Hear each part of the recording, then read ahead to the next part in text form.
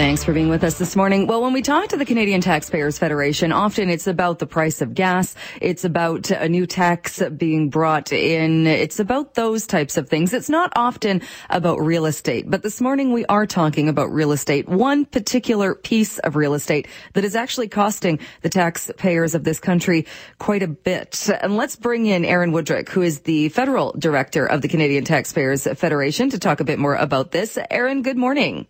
Good morning, Jill. We are talking about 24 Sussex Drive, which probably isn't on the radar of most unless you live in that city, but it's certainly something that all Canadians have a stake in. Yeah, it is. You know, it's not a building I think most Canadians could pick out of a lineup, even if they were presented with a picture of it. It's the Prime Minister's residence here in Ottawa. But the funny thing is that the Prime Minister doesn't live there. Justin Trudeau did not move into the building when he was elected in 2015. The building is very old, Jill. It goes back to Confederation, but hasn't been renovated in 50 years. And so obviously, you know, houses need to be kept up. This house has not been kept up. And so nobody lives in it. He lives down the road on the grounds of Rideau Hall, which is where the Governor General lives. But it still costs us, this house, 24 Sussex, costs us more than $250,000 a year just to keep the electricity and lights running and the grounds kept. And we think that's a waste of money. We think this can's been kicked down the road long enough, and it's time for the government to make a decision and either tear it down or fix it up. And if it was in BC, it'd be subject to the empty homes tax. Well, exactly. There you go. Another reason to get moving on this thing. But, you know, it is a strange anomaly in this country. You've got a government right now that's running big deficits, $19 billion. They promised to balance the budget. And yet they're reluctant to spend a few million on a home that we all own. It's not as if it belongs to Justin Trudeau. It belongs to all of us. So I wish it was the other way around. I wish they were a little more circumspect about spending the billions and recognize the practicality that we're wasting money, spending money on a house that nobody's living in. And I guess people will look at the optics, and I get that too. And I think Stephen Harper came under fire a bit for renovations as well, which is a bit. I mean, nobody expects the leader of the country to live in squalor or to live in a house that's falling apart. But on the flip side of that, the optics of a prime minister spending all of this money on his own house doesn't look good either. Yeah, look, I understand why. It goes back actually to Justin Trudeau's dad. When Pierre Trudeau lived there, they put a pool in, and that actually had to be paid for with private donors because they didn't want to spend taxpayer money on it. And generally speaking, I think that sensitivity to, you know, wasting money is a good thing, generally speaking. But, you know, if this were a working building, if this were the Department of Finance or something, and the roof was caving in, no one would suggest that we don't fix the building. So I think that's the way we need to look at this here. And as I said, whether they fix it, whether they tear it down, they need to do something, because wasting $1 million every 4 years for no reason at all is not a good long-term plan. And is the pushback, or some of the pushback, is it deemed heritage? Yeah, it actually is not. That is actually not an obstacle, and that's another interesting part of this debate, is the building itself. A lot of experts don't see it as being particularly architecturally significant. It's a pretty run-of-the-mill building. It was renovated several times before, you know, the 1950s and 60s, so it's not as if it's the original building. And that's one of the reasons I've argued we might want to tear it down, because, you know, in this country, Jill, we're often groping around for some kind of symbol, some kind of unifying thing that we can all get behind. Well, this is an opportunity to do that. And I think if you had a competition, if you invited prominent architects to submit some bids, you could actually get this built, at a reasonable price, and it could actually be a sort of fun national project for us that would have an actual practical purpose rather than just building a monument in a field somewhere. We'd have a building that all our future leaders would get to live in. And I would imagine too. I mean, this is a prime minister who's all about fighting climate change and talking about the environment. This clearly, because of its age and the fact that nothing's been done on this house, it's not going to be an environmentally friendly house, but I'm sure whatever could be built there in its place would be. Yeah, well, exactly. I think it probably is one of the most energy inefficient houses left in the Ottawa area, given the fact there haven't been renovations in so long. But it is, it is unfortunate. It is unfortunate that it's crumbling. Wherever you fall in this debate, you know, even people who want to keep the house, they agree something's got to be done about this, because the longer we wait, the higher the bill is in the long run. And do you get the sense that people would prefer it be kept because of the history in the house, that it be kept and renovated and brought up to today's standard, or that people would be okay with tearing it down? Judging on comments, which are not always an accurate barometer, I'd say it's an even split. Some people make the case about it being historical. I'm not an architectural expert, so I don't want to, weigh in too strongly on that. But there have been a number of people who've said it's actually not that significant architecturally. Most of the important things about it are related to the fact that prime ministers live there, not the actual structure of the house.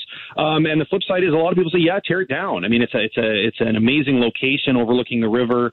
As I said, we could have an opportunity to build something iconic. When you think about places like the White House, like 10 Downing, people can picture, what it looks like in their mind. Maybe we could develop a house like that for our prime minister. Well, we'll see what happens with it. Like you said, so it's costing us $250,000 a year just to have it sit there. Just to have it sit there. All right. Just before I let you go, I want to shift. And the last time we were talking to you, it was about the petition about governors general still being able to have expense accounts. Anything different there? Or did you present the petition? We did. We actually delivered it last week. It had almost 50,000 signatures on it, so pretty significant. We started a number of petitions, and some resonate more than others. And this is one that, again, across the political spectrum, people just don't understand. Obviously, when we have a governor general in office, we pay for their expenses. We know it's an important role. But once they're gone, 13 years after you've left office, why are you billing taxpayers more than $100,000 a year? And furthermore, not even explaining what it's for. I think that's just totally unacceptable and outrageous, and something's got to change. The Prime Minister has said they're reviewing it, so that's a start, but we'd really like to see them put a lid on that policy. And like you said, and this was part of it too, I think why it's resonating with people, that even if we're okay with former governors general still acting in that role, if they're being asked to speak somewhere or do something that's related to the role, even though it's a bit of a stretch, because as you've mentioned, there are people that still do speeches and still do things after they've left their jobs. It's the transparency, and people still want to know, okay, fine, but if you're spending taxpayer dollars, we want to know where you're spending them and that you're not wasting them.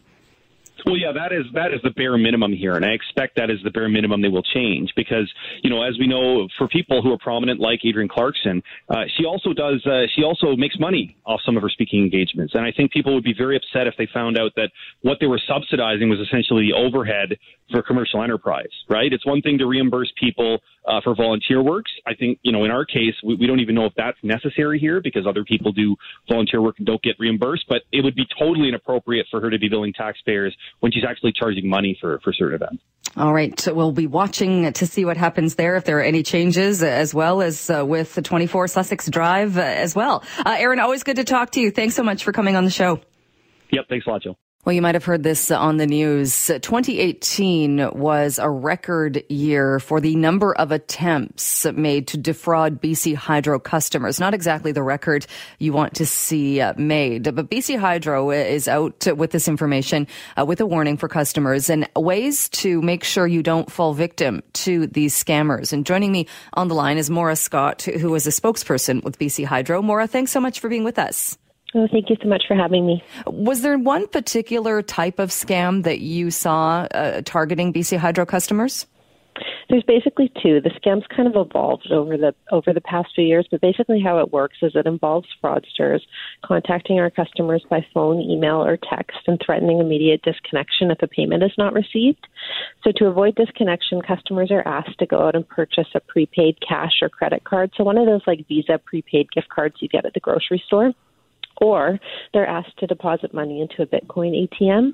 And basically, once the fraudsters receive the credit card information or the Bitcoin currency, the money's gone. There's no way of tracking it. And in some cases, our customers have been out hundreds, if not thousands of dollars. And I think people listening would think that it's a red flag when you have somebody with a reputable company with something like BC Hydro suggesting that they want payment in prepaid cards or Bitcoin. But people still do, not to suggest that it's the victim's fault, but people do still agree to that. Yeah, I mean, the unfortunate thing is we know that they're targeting both residential and business customers, but we've actually heard a lot of reports from many restaurants and small businesses. So restaurant owners and managers, for example, have reported that these calls come in just before their lunch or dinner rushes. So their restaurants are full of customers. They can't afford to lose the business, and some of the red flags that would normally pop up in that kind of situation just get missed. They're so desperate to not cause any disruption in the restaurant that they just go out and meet the fraudsters' demands, unfortunately. The release that was put out said that Vancouver, Nanaimo, Surrey, Vernon, Burnaby, and Richmond are the most targeted communities. Any idea why those particular communities are targeted? I think it's mostly due to population and opportunity. You know, we've really seen this scam gain momentum since 2014. We've received more than 6,000 reports of customers being contacted by the scammers, and 2,000 of those came in 2018 alone. And while these numbers are significant, we know that they're underrepresented. We know that most people don't actually call in to report the problem. So we believe it's much higher, basically in every area across the province. And any idea where these scams originate? Are the calls coming in locally or are they international calls? Yeah, so we've been working with provincial and federal law enforcement agencies since the beginning, but these scams aren't just isolated to BC. We're seeing them across Canada, across the United States, and they're targeting utilities all over the place. So it's really hard to determine exactly where they're coming from when everyone's sort of getting hit with the same thing. And I'm guessing, too, when these calls come in, if you try to call the number back, you probably get nowhere. Yeah, so basically what the scammers are doing to add credibility to their scam, they use spoofing technology. So it makes the caller ID display BC Hydro's name and phone number. It's amazing what the lengths that they'll go to try and look legitimate. Are there any cases where people are actually posing as BC Hydro employees in person and trying to rip people off in person?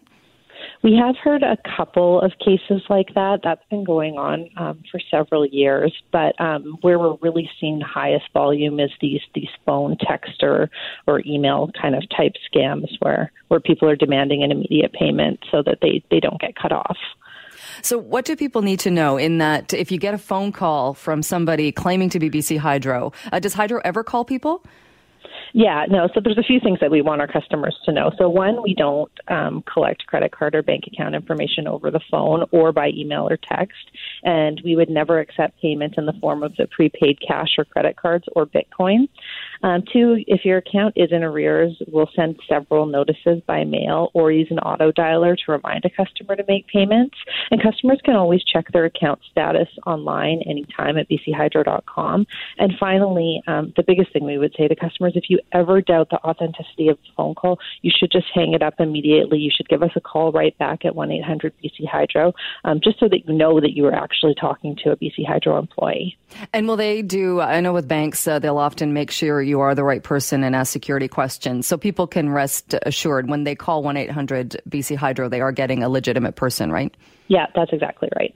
All right. Well, it's good information. And unfortunately, these scammers are getting more and more sophisticated. But thank you for coming on and sharing this and making sure, trying to help people so they don't fall victim to these scams. Mora, thank you so much. Appreciate your time this morning. Thank you so much for having me. Well, if you live near green space or near any of the amazing parks in Metro Vancouver, you might not think about this too much. If you don't, maybe it is on your radar. But some new research out of UBC takes a look at income levels, education levels, and proximity to green spaces. And joining me on the line to talk a bit more about this is Lorien Nesbitt, a postdoctoral research and teaching fellow in the Department of Forest Resources Management at UBC's Faculty of Forestry. Thanks so much for coming on the program this morning. Hi, good morning. What exactly, you looked at various cities in the United States. What were you looking at as far as green space and population? And population. So we were trying to get an idea of how green spaces are distributed across various different types of urban areas and cities with different backgrounds, different urban development histories. And so that's why we chose a variety of large urban areas in the United States, from the West Coast to the East Coast, South and North. And what did you find? We found, kind of surprisingly, that income and education were both pretty strong predictors of where green space was and where people had best access to vegetation in their neighborhoods and parks close to their house.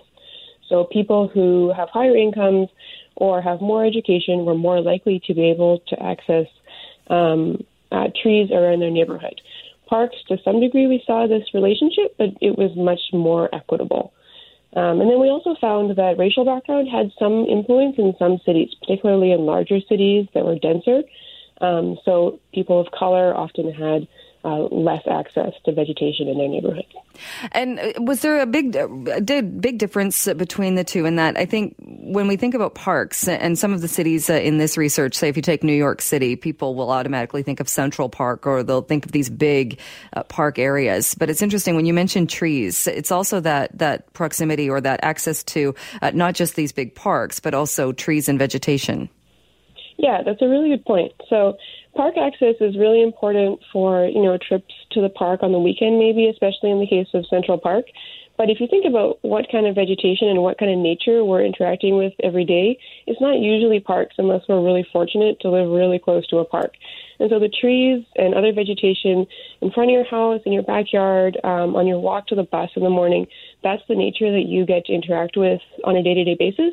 And this is even more important if you are, for example, a low-income person who maybe doesn't have access to transportation easily to get to a larger park or get out of the city to go hiking on the weekend. And in your case, then, having residential access in your neighborhood to nature is really more important. And did it look at, or did you find why there was this difference or why it was linked to income level or education level as far as how areas are developed then or how much vegetation is available? So it's hard to tell because we did such a large-scale analysis, and I think there are probably different factors operating in different cities. In a lot of ways, some of these divisions kind of reflect some of the inequities that we see in other parts of society, right? So what this is telling us really is that trees and green spaces and parks are things that we value and that they are sort of an important amenity in society. And so those who have more wealth, more education, and more power tend to have better access. Unfortunately, because these resources are so important for our health, we need to do something about this inequitable distribution. And so although our society sometimes doesn't divide our resources equitably, we need to try and do something about this so that we can all have a healthy and good quality of life in cities. Because I know there have been examples, too, even in Canada, of developments that are fine. You can build this development, but it has to have a certain amount of park space. But there have been cases where that park space didn't have to be attached to the development. There just had to be a trade-off that there would be some park space somewhere. And it could that could lead to this situation where in some areas there would just be tons of development and the green space was shipped off to somewhere else. So like you said, then are we looking at it needs to be better distributed throughout cities and throughout neighborhoods to make sure there's not areas that are without it and maybe other areas that have way more? Yeah, that's a really good point. So many cities will require green space to be built when development happens, and it can go anywhere, or they can, a company can sort of contribute to a development or a green space fund, and then the green space isn't necessarily around that development at all. And we did find that there was a strong relationship between population density as sort of a proxy for this built environment and green space. So the more density you have, the lower the green space was often. And so this, I think, is another way in which, as you said, green space can be shifted away from denser areas where you often have the lower income people living.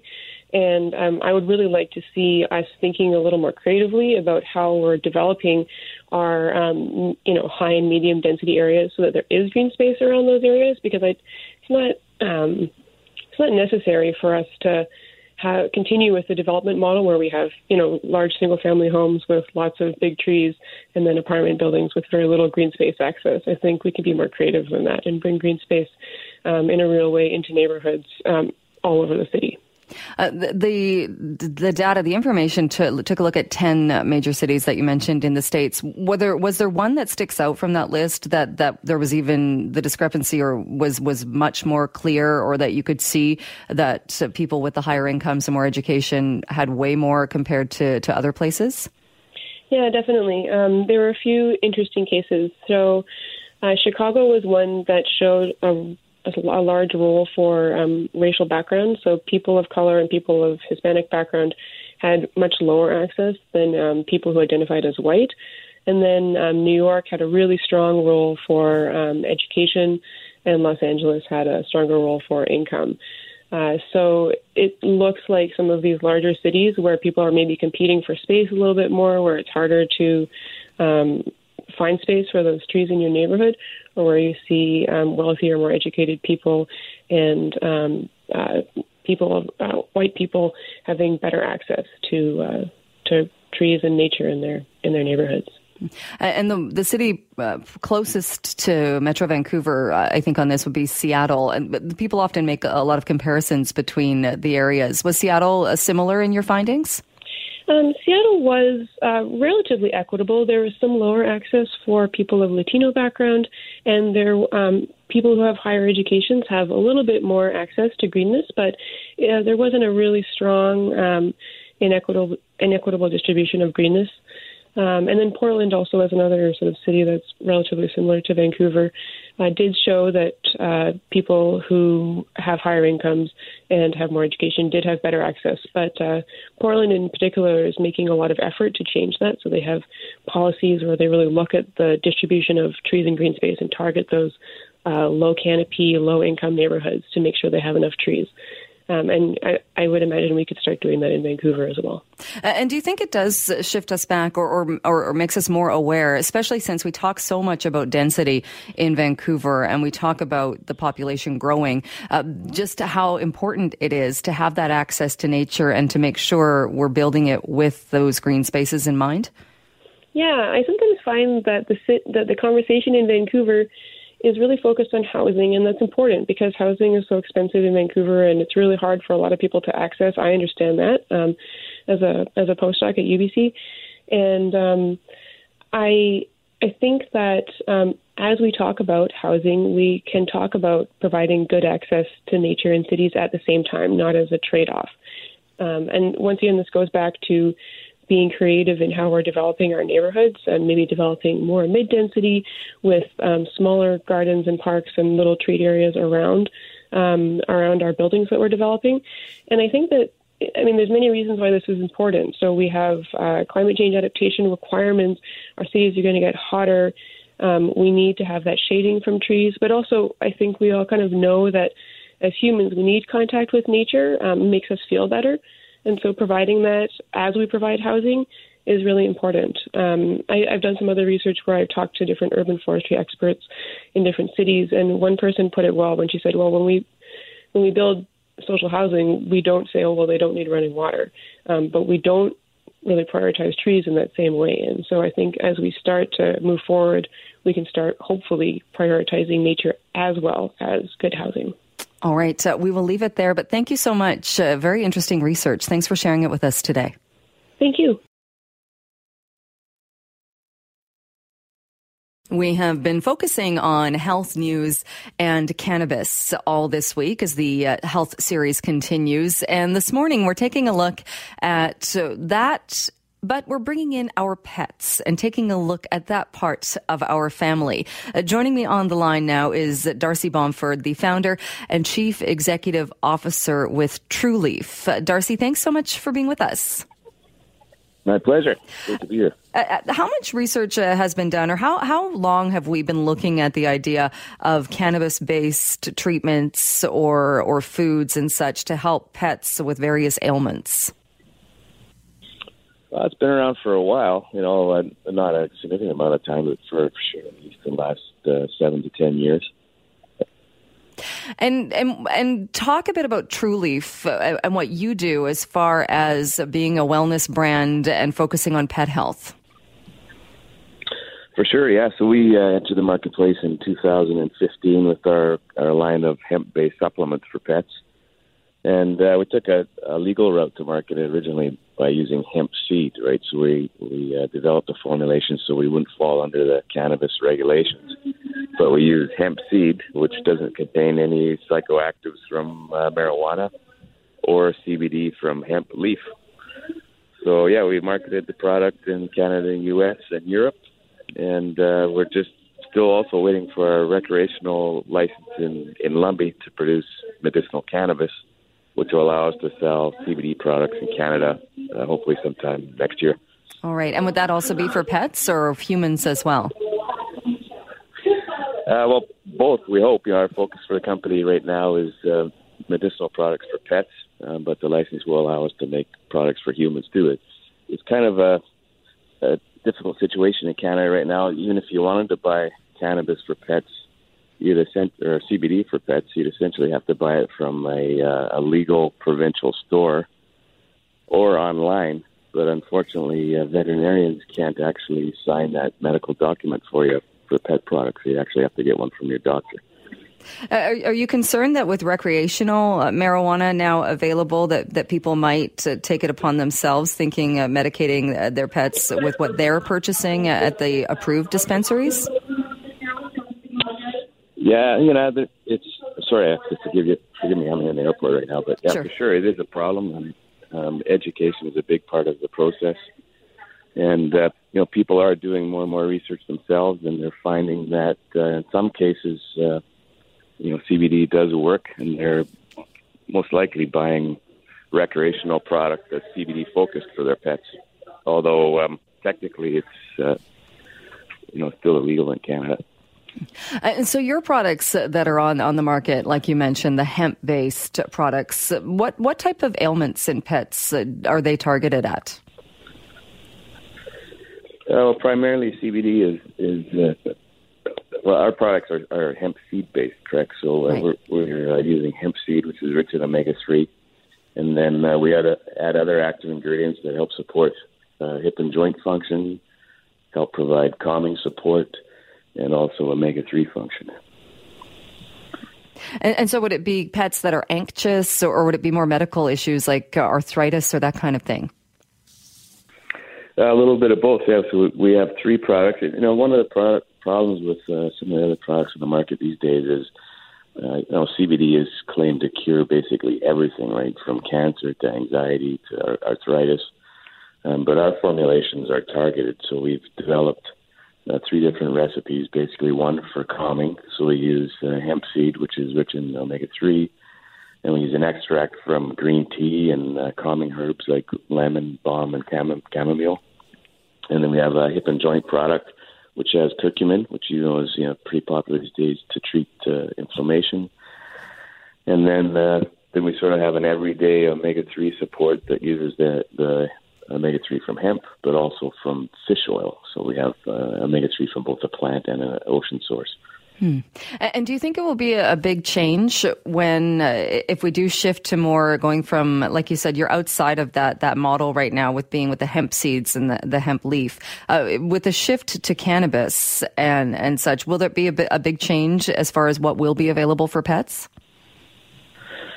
We're hoping so. The road to market in Canada right now is a little difficult, and as you may have heard in the U.S., CBD effectively has gone the nutraceutical route because of the farm bill that was recently enacted in the U.S. CBD derived from hemp leaf could be used as a nutraceutical, right? Although we probably wouldn't be able to label it as CBD, you'd have to call it hemp leaf. But in Canada, for example, if we wanted to sell a CBD product for pets, we'd have to have a license or be a licensed producer in Canada and fulfill all those requirements. And then we'd be able to either grow our own medicinal cannabis that was high in CBD and extract our own CBD, or we'd be able to buy CBD from hemp farmers. But then the actual product that would be sold, you'd only be able to buy it in approved provincial recreational stores, or possibly online under the medicinal cannabis program. But then, as I mentioned earlier, a vet can't actually sign that medical document. So it's kind of tough, really, for consumers. There has been a lot of CBD products on the market and available in pet stores in Canada. But I think now you're going to see them disappear as some of the regulators clamp down on that. Which is, I guess, kind of the opposite of what people were expecting. Yeah, it's changing times, and I think the government may take a different tune as they see, some of the pushback from consumers. From our point of view, we're still waiting for our license, but we expect to get it sometime this year. So we'll be in a better position to produce CBD products, but it still won't be available essentially in pet stores, right? You'll still only be able to buy them at provincial recreational cannabis stores, which is kind of an odd place to buy a medicinal pet product. It does seem, though. And I guess is the concern that people might try these products for human consumption if they can purchase them at a pet store? I don't think so. We have salmon chews for pets, so it wouldn't taste that great for people. And all of our formulations are focused on pets. But yeah, we have seen though, a lot of the companies in the cannabis space have actually just relabeled their bottles of tincture and said, "Oh, it's good for pets too," right? So that's where I guess you could say regulation is a good thing, where you test for quality, you test for the actual amount of CBD in the product, and make sure it's made under good manufacturing protocols, right? So eventually, I think the system will get sorted out, and hopefully there'll be more products in the market, and our pets will be healthier and happier as a result. All right. Well, that sounds like a good goal for sure. Darcy, we'll leave it there. Thank you so much for joining us this morning. I appreciate it. Yeah, my pleasure. Anytime. Thanks a lot.